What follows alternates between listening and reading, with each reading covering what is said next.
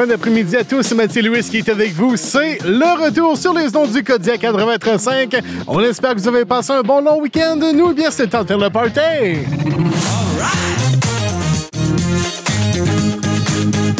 Ben oui, nous avons toute une émission pour vous aujourd'hui, là, quand même, là, pour revenir un peu. Est-ce que vous avez été aux pommes, là, en fin de semaine? Il y en a plusieurs qui c'était leur, on va dire leur week-end, là, attendre longtemps pour aller cueillir et manger des pommes dans les vergers. Donc, on va bien sûr revenir sur les événements qui se sont déroulés. On va parler, là, si jamais il y a des collectionneurs parmi nous, bien, qui aimeraient, bien sûr, vendre des manettes de Nintendo 64 pour la modique somme de 1500 $. Eh bien, on a des infos à vous donner. Et autre petite nouvelle, on va vous parler de Star Académie 2003 qui va remonter sur scène.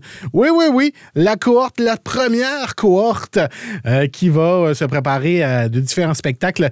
On a ces infos qui s'en viennent dans les prochaines minutes, mais avant, en musique, Zombie Life mon cœur. Bonjour, Mathieu Louis qui est avec vous et je vous parle là, de Star Académie 2003, là où tout a commencé. Parce que oui, la cuvée de cette série de télé-réalité qui a uni un peuple entier derrière Wilfred et quand même plusieurs personnes d'ailleurs. C'était une, ma foi, très grosse cuvée. Évidemment, Wilfred Leboutillier qui l'a remporté, Marie-Hélène Thibert, Marie-Mé, Annie Villeneuve, François Babel, Jean-François Bastien, Martin Roussette, Marie-Disa Bossé-Pécha, Suzy Villeneuve, Émilie Bégin et les autres, bien sûr, qui seront réunis pour l'instant de quelques spectacles. Et malheureusement, bon, ce ne sera pas au Nouveau-Brunswick, quoique si on lance ça dans l'univers, peut-être que ça va venir, pourquoi pas.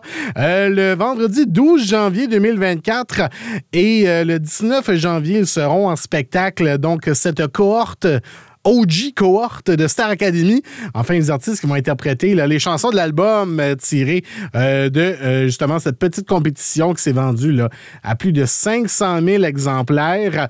Donc, l'album issu de la première saison de la télé-réalité qui a aussi là, été sacré album pop de l'année et album le plus vendu de l'année au Gala de la Disque en 2003. Et les chansons thème là, de l'émission Et c'est pas fini qui a décroché le titre de chanson populaire de l'année. Donc, les billets qui sont en vente là, dès maintenant pour le Centre Bell et le Centre Vidéotron. Et nous, on lance ça dans l'univers. Pourquoi pas rajouter le Centre Avenir dans tout ça? Et parce qu'on veut jamais que ça finisse, parce que c'est pas fini, ce n'est qu'un début.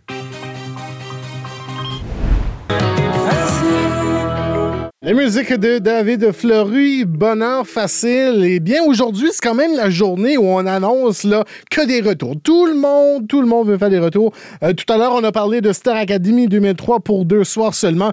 Eh bien, ils vont faire un retour et on l'attendait avec impatience. Ils étaient de passage du côté de Tout le monde en parle hier, pas hier, dimanche, et en direct de l'univers samedi. Aujourd'hui, on l'attendait, eh bien, les nouveaux épisodes de La Petite Vie sont maintenant disponibles sur ici tout.tv extra.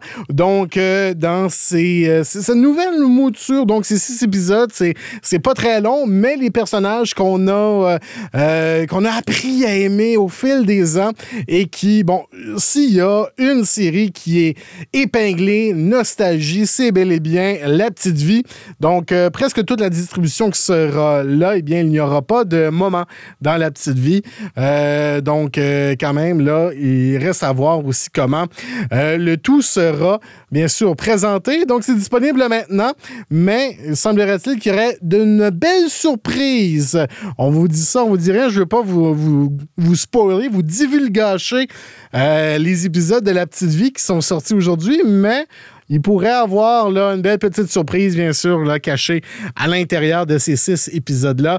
Donc, on vous envoie l'écouter et bien sûr, en espérant qu'on va trouver ça aussi bien que les épisodes là, qui sont en rediffusion depuis 1994.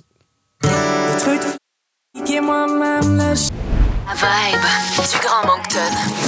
Kodiak FM. Êtes-vous collectionneur ou est-ce que vous gardez vos vieilles affaires longtemps? Enfin, la raison pourquoi je vous parle de ça, c'est qu'il y a une manette plutôt rare de la Nintendo 64 qui pourrait se vendre à plus de 1500 $. 1500 balles pour ça. Bon, évidemment, ça pourrait être acheté aux enchères là, après avoir été trouver une vieille boîte. Là. Enfin, c'est qu'il y a une dame là, qui a reçu une manette Fox Data. Enfin, c'est une Chrome Léopard là, de ses parents pour ses 14 ans dans les années 90. Donc, la dame, la Britannique, qui approche maintenant la quarantaine, qui a fouillé dans ses boîtes là, entreposées pour la récupérer après qu'un ami là, qui lui ait dit qu'il y a une manette Fox Data avait été vendue pour un assez bon prix. Évidemment, selon Eurogamer, la manette Fox Data des années 90 qui avait 4 modèles. La Desert Storm, la Purple Forest, Red Rain, Chrome Leopard, oui. Environ 800 manettes auraient été produites, donc il pourrait y avoir seulement 200 éditions de Chrome Leopard, comme celle de la dame en question. Donc, les enchères pour la manette de Nintendo 64 Fox Data qui vont commencer le 17 octobre à Hansen avec un prix indicatif là, de 700 à 1000 livres. Donc, allez fouiller là, dans vos vieilles boîtes là, et vous avez peut-être une manette super rare là, cachée quelque part. Moi, je vais vous répondre à la question. J'ai des manettes de 64 et non, elles ne sont pas là, avec des taches de léopard dessus. Et quand même, là, on peut aller chercher là, plusieurs centaines de dollars si jamais vous avez ça là, qui traîne dans une boîte là, quelque part et que vous aimeriez vous en départir. Pour Mathieu Louis qui était avec vous. Et côté météo, là, pour ce soir de la nuit prochaine, bon, ça va être des nuages, 30% d'averse au cours de la nuit, un minimum de 10 demain mercredi, un dégagement prévu le matin, un maximum de 18 jeudi, d'une alternance soleil-nuage, un maximum de 24.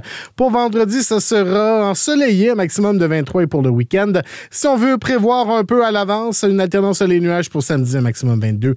De la pluie prévue dimanche, présentement sur nos secteurs 23, un ressenti de 27 en début de cette deuxième heure là, dans les prochains instants. On va vous parler, bien sûr, de quelqu'un qui s'est fait arrêter après, justement, pour des causes de bruit et des images sur lesquelles il travaillait sur le film Ça 10 qui est présentement à l'affiche. Là. Donc, on vous parle de ça dans les prochains instants. Et côté musique, Chloé de Bro, Nage. On aime l'entendre, la musique de Bérénice Jeté, Fait d'hiver. Et moi, je vous parle de travail à la maison. Parce que, à la base, le travail à la maison, on se dit, peut être synonyme de paix, de tranquillité, et non de se faire surprendre par la police parce qu'un voisin pense qu'on est en train de torturer quelqu'un. La raison pourquoi je vous parle de ça, c'est que, c'est présentement en salle maintenant. Le film Ça 10 ou Ça X, Décadence 10 pour les francophones. Enfin, il y a un monteur qui est en train de travailler sur une des scènes du film Ça 10 et Steve Horn qui est en train d'éditer là, une scène horrible d'aspirateur à œil là, chez lui et son voisin a commencé à entendre là, des sons de torture qui viennent de l'appartement d'à côté. Évidemment, il a fait de la bonne chose.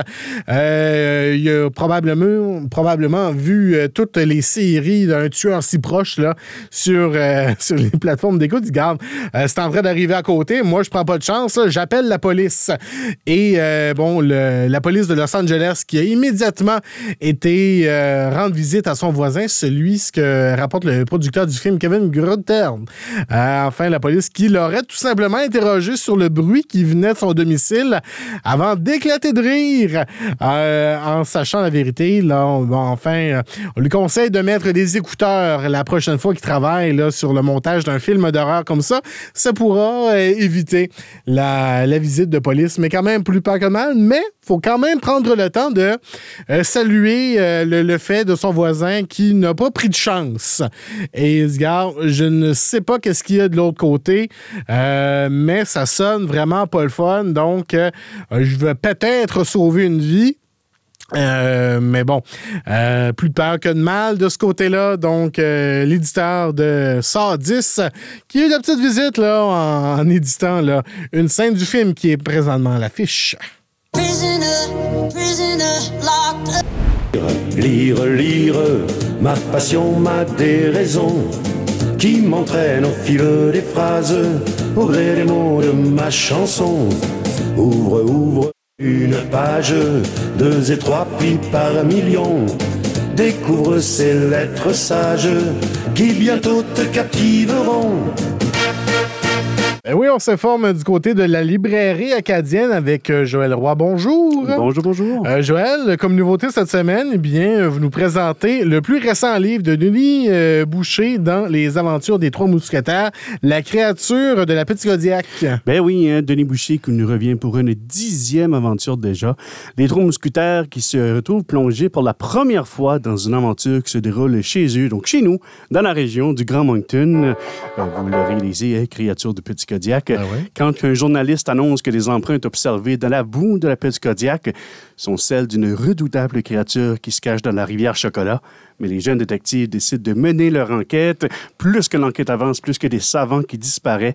Et les personnages de Gabriel, Anya et Mamadou devront faire la lumière sur cette histoire s'ils veulent écarter le danger de la créature de la Petite Kodiak. On reste un peu dans cette même vague de suspense, si on veut, pour la suggestion de la semaine. Bon, c'est pas un nouvel auteur. Non. Edgar Allan Poe, Le Chat Noir et autres histoires.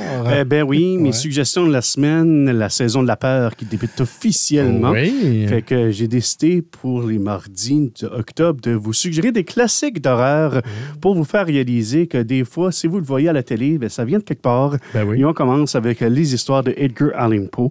Donc, restez à l'affût sur les réseaux sociaux et ici pour savoir c'est quoi mes suggestions de classiques littéraires horreur. On a bien sûr hâte de découvrir tout ça. Et du côté de la librairie, des nouvelles pour la semaine? Oui, toujours 10% de rabais sur les articles à l'effigie des Aigles Bleus. Puis quand vous achetez un article à l'effigie des Aigles Bleus en librairie, on vous donne un billet pour un match de votre choix. Et dit en passant, demain, mais c'est le premier match à domicile des Aigles. Et pour ceux qui ne savent pas, nous, on a une boutique là. Donc, pour ceux qui veulent venir magasiner durant le match, avant le match, pendant les périodes, pas pendant que ça joue. Il faut encourager nos joueuses et joueurs. Là. Mais venez nous voir. On a un petit kiosque à chaque match à domicile des Aigles. Et là, quand Joël dit pour un match de votre choix, c'est un match des Aigles Bleus. Vous ne pouvez pas aller acheter un livre et demander un billet pour le Canadien. C'est pas comme ça que ça fonctionne. Je voudrais, là, pour voir le visage de la personne à la billetterie. Mais c'est super. Merci beaucoup, Joël. On se dit à la semaine prochaine.